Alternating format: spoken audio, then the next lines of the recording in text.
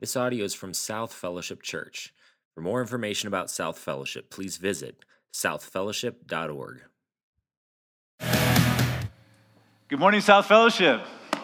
Second week in a row. And so I was going to just do a quick 30-second recap of last week because I've never gotten booed in a sermon before.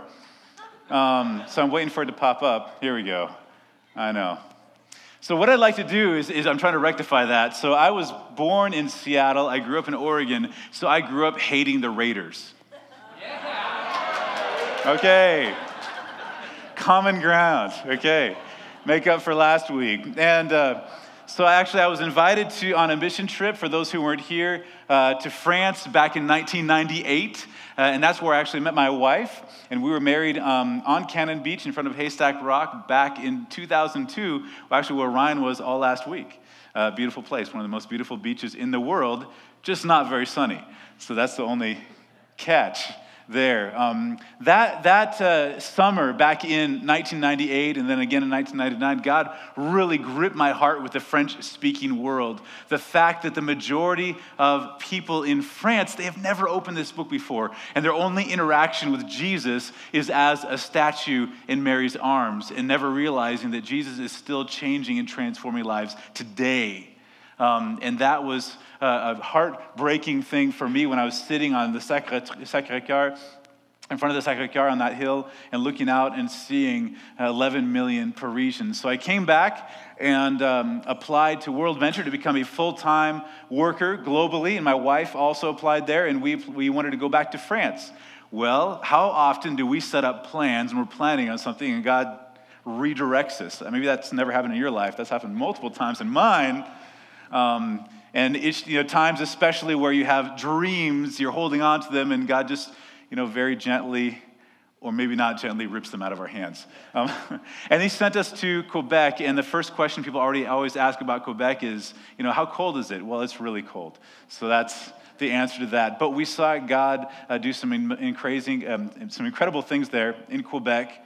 We were able to be a part of a group of churches that was passionate about church planting, and we were able to actually launch and lead a couple of different churches and launch out multiple other churches as I was a part of a church planting consortium as we were evaluating and sending out church planters all across the province, and that was really a privilege to be there. And here are just a couple of photos of that. And if you have issues with your baptismal tank, we did too. You can see Gerald's face there. It was always freezing cold to go with the weather. Here's my wife, Martine, my son, Caleb, my daughter, Constance, and I was speaking with, I think it was Todd, this last week, and he said that his son is an extreme extrovert. So is mine. So he thought, we're going to get them together and send them to an unreached people group, and then they'll hear the gospel. So that's they'll meet everybody. My daughter is a fantastic artist like my wife, who studied fashion. Now, over the last couple of weeks, what we've done is we've been walking through and examining God's relentless pursuit of humanity. He loves us. And we looked at Adam and Eve, how God created them to have a relationship with Him, and they turned away from that relationship. And we saw how God called and pursued Abraham to lift up Abraham as a people group, not for their benefit, but for the benefit of the nations. And then also we saw God work through the life of Moses, pursuing Moses. And we saw even King Solomon as he was dedicating the temple, and he was dedicating it not just for Israel, but so that the nations would know that there's one God, the creator of the universe, that loves all nations. And we saw that. And last week we also saw that Jesus came, God in the flesh, to this earth. He walked, He lived on this earth. He lived a perfect life. He died, but He didn't only die, He rose again, conquering sin, death, and our spiritual enemies. And then He unleashed the church, sending His Holy Spirit. And then the church was unleashed and left Jerusalem, went to Judea, went to Samaria, to the uttermost parts of the earth, which includes Littleton, Colorado, and we're part of that unleashing here today. And it's just fantastic to see this story and realize that we're in the story. Like, we're part of it. And the story isn't over yet. And we see some hints of what's to come in Revelation 5, Revelation 7, Revelation 21, where all of the nations, representatives of the nations and the people groups of the earth, one day are going to be standing in front of the God of the universe and worshiping him together. We saw that last week, and that was awesome. Wasn't that? Yes. Somebody said we should have clapped. And some of the maps that we saw, that was... The first time I saw those, I had chills. So it was fantastic. One of the things that I'm convinced of is that God works through disorientation. And yes. I'm like going back and forth in my head from French to English, and I just can't figure this out. So I appreciate your grace with me. As God introduces disorientation into our lives, and especially as adults, our learning ability skyrockets. Because when we're comfortable and when we're in our rhythm, we don't really want to learn anything. Like, life is good, right? But when our life is upside down, all of a sudden we want to learn how to get out of this situation. And I believe that right now, when we look around the world, and what is happening in the Middle East and North Africa and a lot of other parts of the world, that God is using disorientation today to open up the world to Jesus Christ.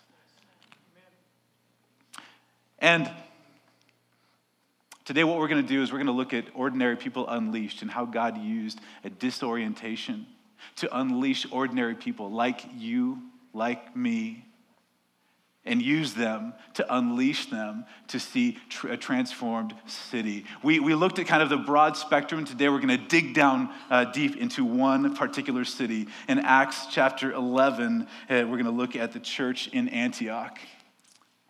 Just to review and not forget this, mission is not ours. It's not my thing. Mission is God's. Certainly the mission of God is the prior reality out of which flows any mission that we get involved in. It is not so much the case that God has a mission for his church in the world, but that God has a church for his mission in the world.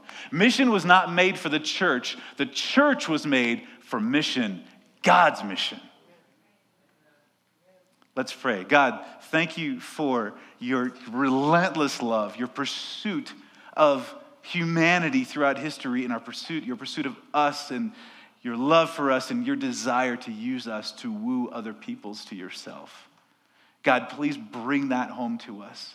Open our eyes to us so that as we walk out these doors, we would be completely enamored with your love and your desire to work through us and to unleash us where we are. In the name of Jesus, I pray, amen. So what better way to start a sermon than to talk about the French, right? Yes, a little-known historical figure called Napoleon Bonaparte. And my understanding of him and one of the geniuses of Napoleon was how he transformed, prior to Napoleon, countries, European nations, they had their own professional army that was funded by the royal treasury. And so they had these kind of small professional armies of 30,000, 40,000, 50,000 people. I mean, small, relatively speaking. And they would have their little skirmishes, their little wars. And then at the end of the war, whoever lost, then you'd get a parcel of land, and they would sign it back and forth. And that's kind of what they would do. Well, Napoleon revolutionized all of this because he didn't have a professional army. What he did is he turned the entire French nation into a military machine, so that every single citizen of France was either on the front lines or supporting the front lines. And so what happened is when he started a war, it was a tidal wave of this military machine flowing and overflowing into all of the surrounding countries. And he was meeting with one of his counterparts in Austria one day, and he was talking to him, and he said, this is what he said. He said, "You cannot stop me. I can spend 30,000 men a month." And so the other European powers were not used to this. They didn't know how to react. It's kind of, I don't know if I'd like my leader to say he could just spend me like that in that sense. But on the other sense, when you look on the other side, during World War II, the United States, we actually adopted this philosophy, didn't we? So we're fighting a two-front battle, one with the Japanese and one with the Germans, or the Axis powers. And as we're going through World War II, the entire American nation, the United States, we were transformed into this military machine. We were. And we won, right?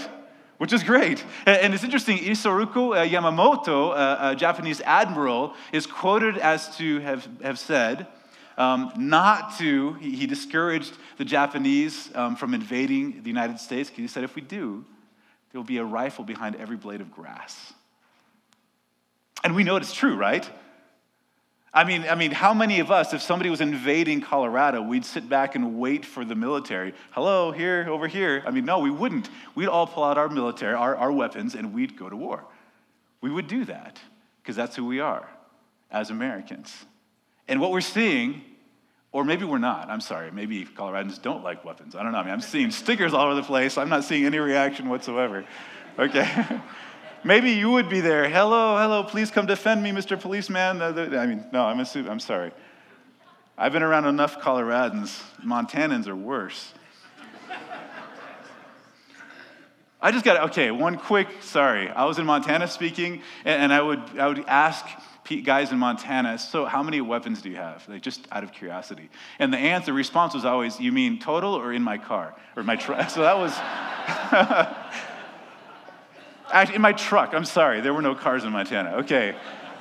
So what we see in Acts chapter 11 is we see a church that takes this to heart, that every single person, we're a part of this mission. Every single last one of us. Everyone. And it begins in Acts chapter 11, verse 19. So let's jump there. Now, those who had been scattered by the persecution that broke out when Stephen was killed traveled as far as Phoenicia, Cyprus, and Antioch, spreading the word only among Jews. So a little bit of background. So we saw that Jesus came, he died, he rose again, he conquered death. And then in that gap between his resurrection and the ascension, he's spending time with the disciples, unleashing them. And then a little bit later, they're in Jerusalem. They receive the Holy Spirit. They're speaking in tongues. All of these things are happening. Peter gets up and he explains to the crowd what's happening and telling people they need to turn away from their own selfish ways and turn to the way of Jesus. And 3,000 people did that day. And then later on in Acts chapter 4, we see that the church in Jerusalem had grown to 5,000 men. So if you take that and you add women and children, we're talking about a church of how many? 10, 15, 20,000 people in Jerusalem. This huge church in Jerusalem. And then what we see is the government and the local leaders begin to clamp down on the church. They begin to throw people in prison. They even murdered one of the key leaders, Stephen.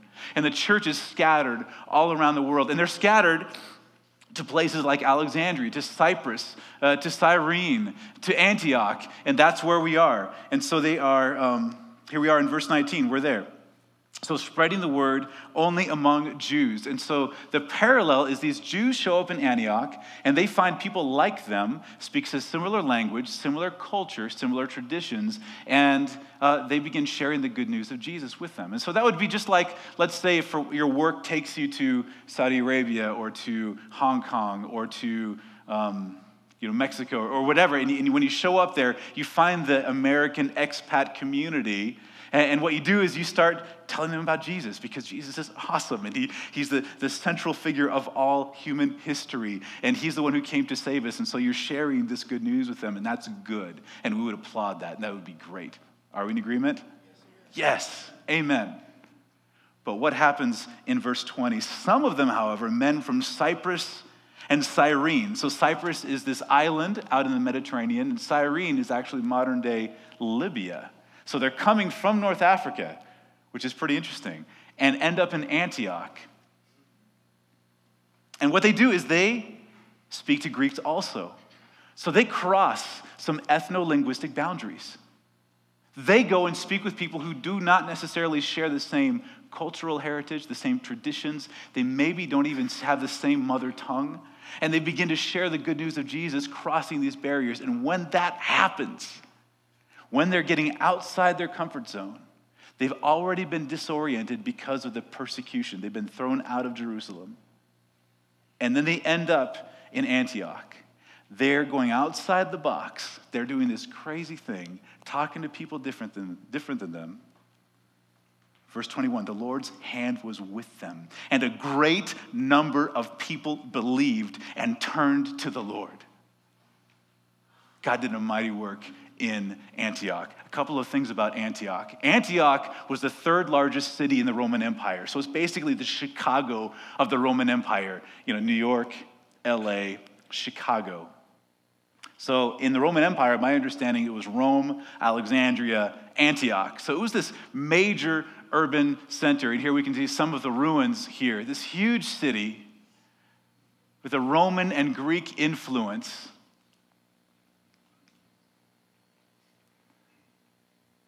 And what ended up happening is that this church was begun in Antioch.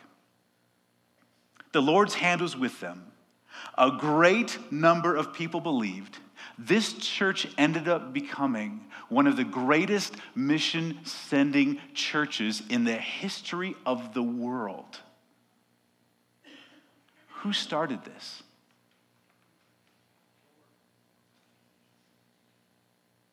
We don't see any apostles' names. We don't see seminarians' names. We don't see celebrity pastor type names. We don't see any of this. We see regular, ordinary people that ended up in Antioch.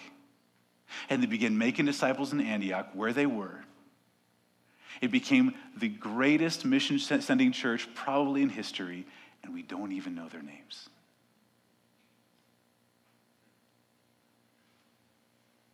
That is awesome to me. That means that God can use you, God can use me, God can use any one of us where we are to make disciples. And we don't know where that thing could go.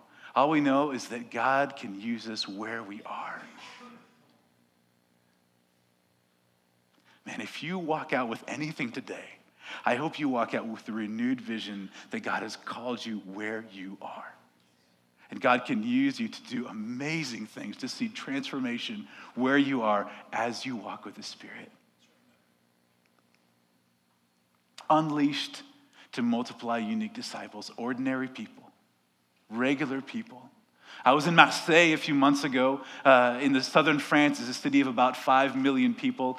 Beautiful city, multicultural city, a large Muslim population, about 300,000 or so, mainly Algerian Muslims. And I was in this particular neighborhood. I won't tell you which one it was since this is being recorded, but it was a very difficult neighborhood. The police generally do not go into this neighborhood. It's mainly an immigrant neighborhood, a lot of Muslim Salafists and the nature, that nature of people, and a lot of violence, drug use, as well as drug dealing. And when we walked into this neighborhood, we saw it. I mean, you could see the drug dealing. You could see the drug runners. You saw it. I'd never seen anything in a neighborhood that blatant. The police only show up once every couple of months. In comes Gilbert. Yes, right? With a mustache and glasses and scarf. He's only missing a baguette. French pastor. Gilbert is fantastic.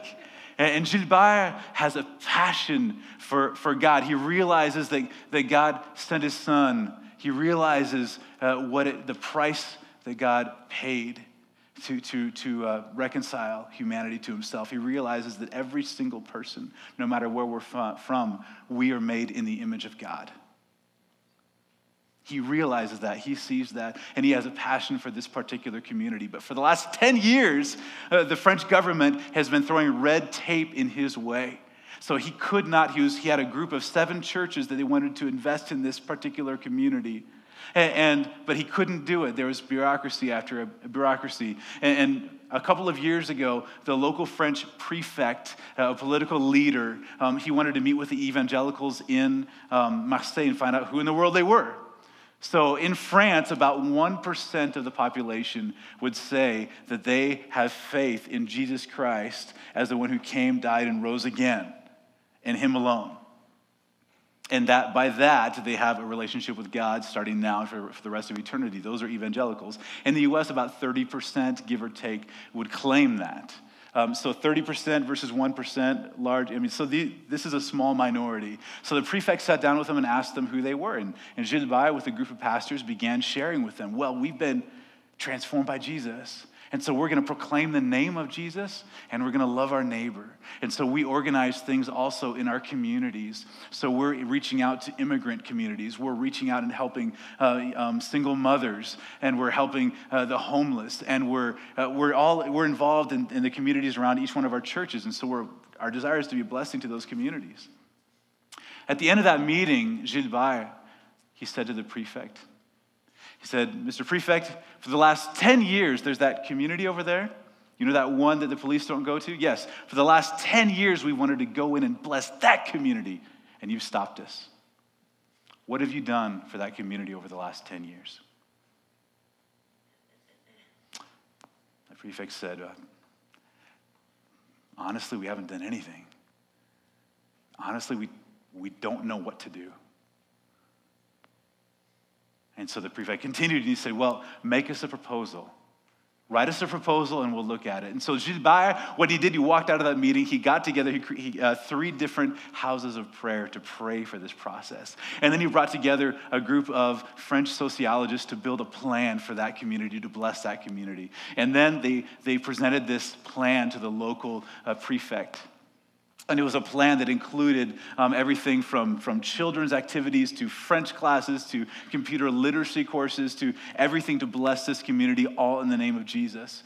And the prefect in his office came back and they said, not only do we approve the plan and we say yes to that, but we would like to pay for the space that you're going to use for that using city funds. And if it goes well here, then we'd like to open the rest of Marseille to you and your group. See, when Gilbert, when he walks into that community, this is from that same community, he doesn't see only immigrants or Muslims or violent people, or he sees people created in God's image, that Jesus came to this earth and he died to save them. And God's relentless love is reaching out to them and pursuing them and desires to use the ordinary people in this church. Even if the police are afraid to go into this community, every single day, members of these 7 churches today are walking into this community. Here's the community center. They're walking into this community, and they're serving this community where the police fear to tread. These are ordinary people like you and I, that God is unleashing to bless this community. Isn't that fantastic? This is who we are as a church. We are the body of Christ. We're people who have been transformed by Jesus. And maybe you haven't yet. Maybe you're struggling with this right now. You're saying, I'm not sure about this. Well, just know this is the vision that God's given us. As we live, we're transformed by Jesus. We're living this out in community. We're loving one another. And we're going. We are a going people, as we saw last week, and we're going to all different sectors of society. We're going into involved in sports, media, education, healthcare. Monday to Friday, this is where we're going. Government, arts, family, science, agriculture, police, and fire. And God calls us to join in his pursuit, his love for people as we're going into these different communities. And then as people meet Jesus and they see who he is and they're transformed by Jesus, then they too become part of the community. And then they're a going people as well. And this is what we're called to as the people of Christ. And this is what we saw in Marseille, and this is what we're seeing here in South. And this is just great. Just a couple of things I want to highlight. Ordinary people unleashed at South, and God is using, and the Holy Spirit is working in this congregation right here, right now. We're a part of this. Just a couple of examples. So I spoke last week with a couple of people involved in prisons in the area. They're involved in prisons and sharing the good news of Jesus and loving people sacrificially. Families adopting children. Family Promise, where we're coming around and loving families who are going through a difficult time. Isn't it great? It's not just in Marseille, it's there, but it's here too. And God's calling us to be a part of this. A couple of other things, if you'd like to open up in your bulletins. We're actually launching a 3rd service, and so having a 3rd service launch team tonight, because this body, we're convinced that God is not done with this place yet. And so if you'd like to join that launch team, we want to see God work mightily here in Littleton. And this is one of the creative ways that South is being a part of that. So if you would like to be a part of that, you can sign your name, phone, email, and drop it in the basket on the way out. And We'd love to have you as we pray about being a part of what God is doing around the world. And also, don't want to forget that, adopt a global partner. So South is involved all around the world right now. And we saw a video. Wasn't that a great video, the Maxwell's? We have the privilege of being a part of supporting what God is doing in Kenya. So I would encourage every single one of you, when we walk out of here, to walk over to the table over here and pick up one of these cards and pray about adopting and supporting and loving on some of these people that we're connected with all around the world, both here and there, and we can all play a role. We can all be a part. The second thing we see in Acts chapter 11, let's jump to verse 22. So this chaos is happening, right? This chaotic thing in Antioch. No one's directing it, guiding it, other than the Holy Spirit. And news of this chaos reaches the church in Jerusalem, and so they decide to send Barnabas to Antioch and find out what in the world is going on in Antioch. And Barnabas is called the son of encouragement. He was a leader at the church in Jerusalem. And so it'd be kind of like sending, Pastor Dan down the road to find out what in the world is going on. I've been encouraged so much by Pastor Dan. And so he showed up there, and when he arrived and saw what the grace of God had done and saw that it was outside the box, he said, hey, we need to rein this thing in and stop it. Sorry, that was not. Okay, he was glad. He was glad. So this chaotic thing was happening that we're not exactly sure what God is doing, but he's doing something amazing, and he was glad. I pray that I know my reaction. I can have a tendency when I see God doing something outside the box that I'm not comfortable with, to kind of feel skeptical and kind of want to rein it in and kind of want to box it in. And Barnabas just realized, no, if God is working, I'm glad. Pray that that's our response to that. And encourage them all to remain true to the Lord with all their hearts. He was a good man, full of the Holy Spirit and faith. And I love this. So he shows up, this thing is happening, but Barnabas does not believe that it's done, it's finished. Okay, what's happened has happened. Barnabas is convinced to know this is the beginning of a movement of God. And so then after Barnabas shows up, a great number of people were brought to the Lord. And that's a question that I have here. Isn't it great to be part of what God is doing here over the last few years? Are you encouraged? I hope so. I am. But can we have the attitude of Barnabas that maybe God is building the foundation for something else? That's exactly what was happening in Antioch. God was building a launching pad for this church to not rest in Antioch, but explode both in Antioch, but to the surrounding areas and to the uttermost parts of the earth. I don't know what God has in store for South. It's possible that 5 years from now that South Fellowship doesn't look anything like South Fellowship today. But we pray that the Holy Spirit doesn't stop today. But tomorrow and the next day, we see the Holy Spirit work even more powerfully and in mightier ways than he has up to now.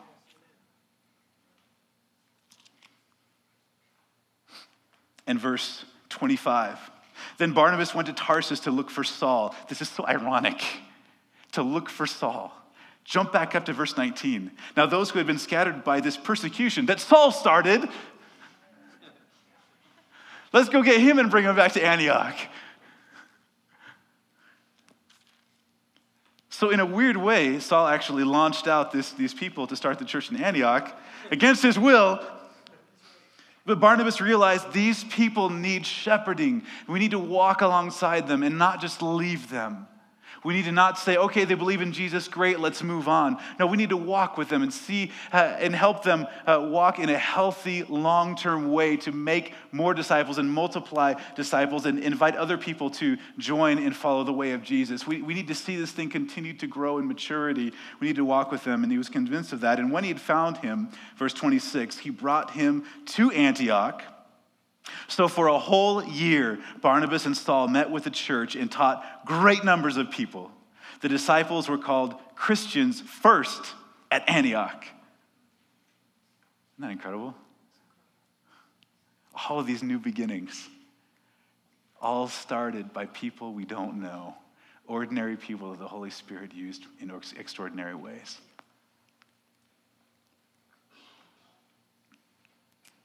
A convert, we learned this last week, will never multiply himself or herself, but a disciple always will. And Paul and Barnabas were convinced that we need to walk alongside these people and show them what that means to be a disciple of Jesus and see them multiply in healthy ways. And they did, and they were committed, and they stayed there for a year. The third thing we see is that ordinary people unleashed to impact the entire world. How does this happen? They weren't seeking it, but it happened. Verse 27, so during this time, some prophets came down from Jerusalem to Antioch. One of them, named Agabus, stood up and through the Spirit predicted that a severe famine would spread over the entire Roman world. This happened during the reign of Claudius. I love Luke, who wrote Acts. He inserts this little parenthesis saying, you see, it's true. What I'm telling you is true. Seek the historical record. You will see there was a famine during the reign of Claudius. It happened. Real people, real places. And in verse 29, the disciples in Antioch, as each one was able, decided to provide help for the brothers and sisters living in Judea.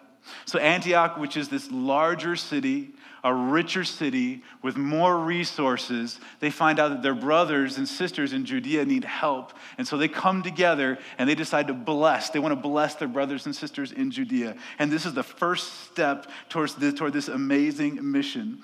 Verse 30, this they did, sending their gift to the elders by Barnabas and Saul. And then later on, what do we see in Acts chapter 13? They send out Paul and Barnabas. And then they send out others. And this church becomes this mission launching pad where the city itself is transformed and then it grows and grows and grows. I saw an example of this when I was in Montpellier, which is in southern France. And I met a pastor by the name of Daniel Mattioli. Try to say that. Daniel Mattioli.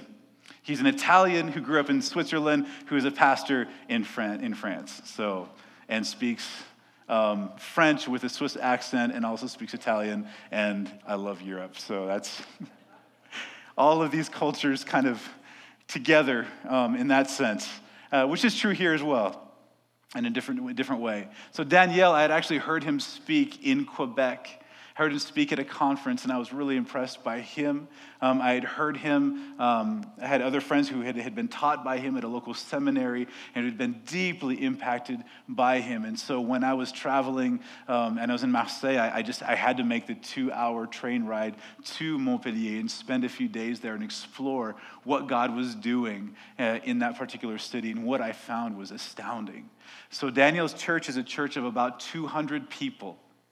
So significantly smaller than South in that sense. Montpellier is the fastest growing city in France. Tens of thousands of people are moving into Montpellier every year. And one of the things that Daniel told me as he was showing me the city and showing me the growth, he was saying that, Rob, one day God is going to hold us accountable for how we do or do not welcome these new people into our community in the name of Jesus. And that's true for South too. We know Jesus, and he's sending us people from all different cultures and countries and nations from around the world to Littleton, surprisingly, and the surrounding towns. And so that's our responsibility to welcome them in the name of Christ. Also, there are 4 main communities, Muslim communities around Montpellier. They're mainly Moroccan communities. And also 25% of the city are university students. So 1 in 4 are attending a university. The Summit Group, anyway, we should have an extension over there. It'd be amazing in French. And so while I was there, I was praying with my wife and other people about what do next steps look like for us? Because we were able to pass the baton in France, and we're praying about, God, what do you have for us for the future? It isn't clear yet, and it still isn't completely clear. But here are a couple of things that showed up. Is if Quebecer churches and American churches invested in the Montpellier churches, and we were there on the ground in Montpellier, then those churches they have a vision for church planting, and this is part of the being accountable to God piece for Daniel. They have the vision for 12 new churches, not because he wants to be audacious. He doesn't have a big vision. He just says, God is sending us so many people, we have to plant 12 churches just to keep up. They're investing in students. They're fighting human trafficking, and they are building a vision to make disciples in those 4 Muslim communities, which would trickle back to North Africa. And so we see the possibility. One of the options for us and possibilities on the table is actually to go there and be a part of that, in the middle of that. We're not sure yet, but that's a possibility on the table. And so a possible timeline for us is in June 2015, we brought our stuff down from Quebec here to Colorado. Martine, my wife, she's actually applying to become a U.S. citizen. That would just facilitate coming and going from the U.S. She was actually refused at the border once, and this has always been complicated, so hopefully we can simplify that process. And then, Lord willing, go on a family vision trip to Montpellier in November of 2015 and explore how our family could get involved with that ministry there, working with Daniel, if that's what God would have for us. And then if that did go well and that was positive, then possibly move to Montpellier next June. So that's kind of what we're looking at right now. That would cost, the move to Montpellier, I'm not sure exactly. It would cost a lot. But what we're looking to raise right now is a total of about $16,500, and a good portion of that has already come in. And so if those funds come in, we'll be able to go on a family vision trip to Montpellier, November of 2015, which is pretty exciting. Now, I did not mention to you the human trafficking piece, and this is something that I don't have words to express. The gravity and the astonishment at how the Holy Spirit can work through ordinary people. So about 4 years ago, Daniel, there was a woman from South Africa who traveled up to his church in Montpellier and shared what she was doing to fight human trafficking in South Africa. And she shared what she was doing, and then she shared with a group in Montpellier's church that human trafficking was a huge problem in Montpellier. And Daniel was surprised. He said, really? He had no idea, and everything he was involved in the city. And she said, yes, go to this particular street, look for these particular things, and you will see it. And so when the meeting was over, he drove down to that particular street, and he saw it. He saw these teenage Nigerian girls. And so he pulled up in front of them, just not sure what to do. And one of the girls, he walked up to his car, opened the door, and started to get in. And he said, no, I'm not here for that. And she said, well, what are you here for? I said, he didn't know what to say. She said, I'm here to say Jesus loves you. He began to do research and explore what was happening in his city over the next year, reorganizing his personal life, reorganizing the ministries and the structure in the church, and realized that there was a part of the city where there were Nigerian girls who were brought in, another part there are Eastern European girls, another part that there are boys, and another part that are transgendered men selling their bodies. And so unique situations and problems in each part of the city. And with the Nigerian girls, what happened is they would think they're coming to France to go to school or for a job, and they would show up in France, and the traffickers would say, now you owe us 80,000 euros, and you have to work it off. So you work for us until that's paid off. You can just imagine a 14-year-old English-speaking Nigerian girl ending up in French-speaking France. And saying that if you try to run, we know your family back in Nigeria, we know your parents, we know your brothers and sisters, and we'll kidnap one of them to come and replace you. And you can just imagine.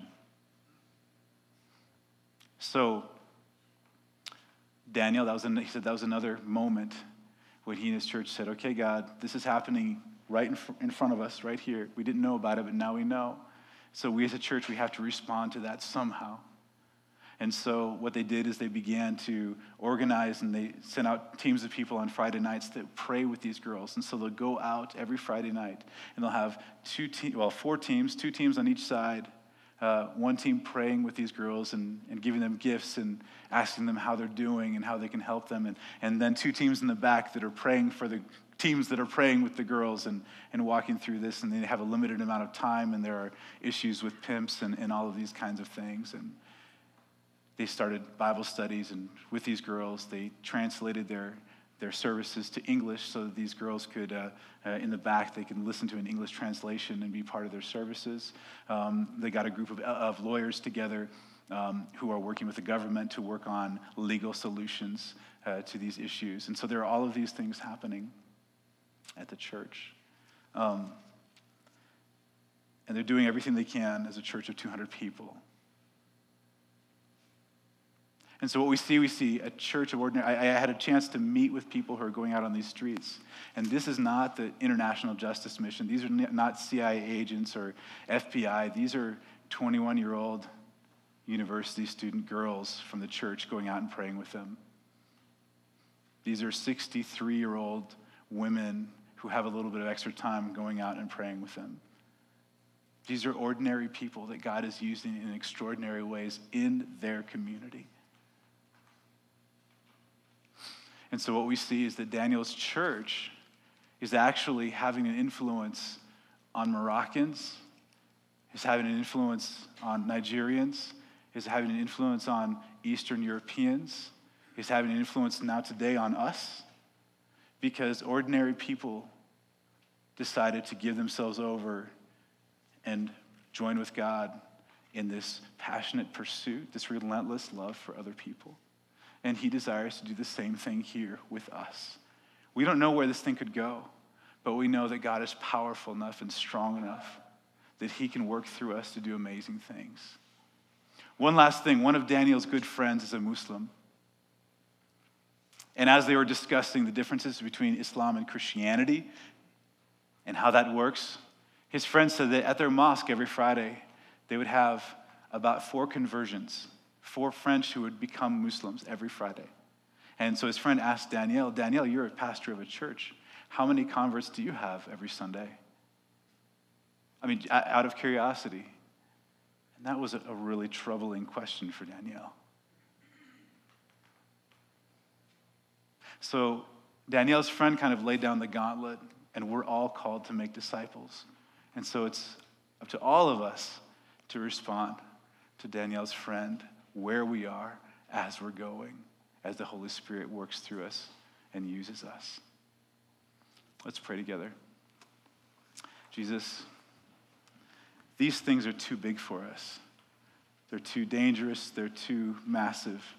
But we know that your Spirit is powerful and can work through us the same way it worked through the church at Antioch, the same way you're working in Marseille, the same way you're working in Montpellier.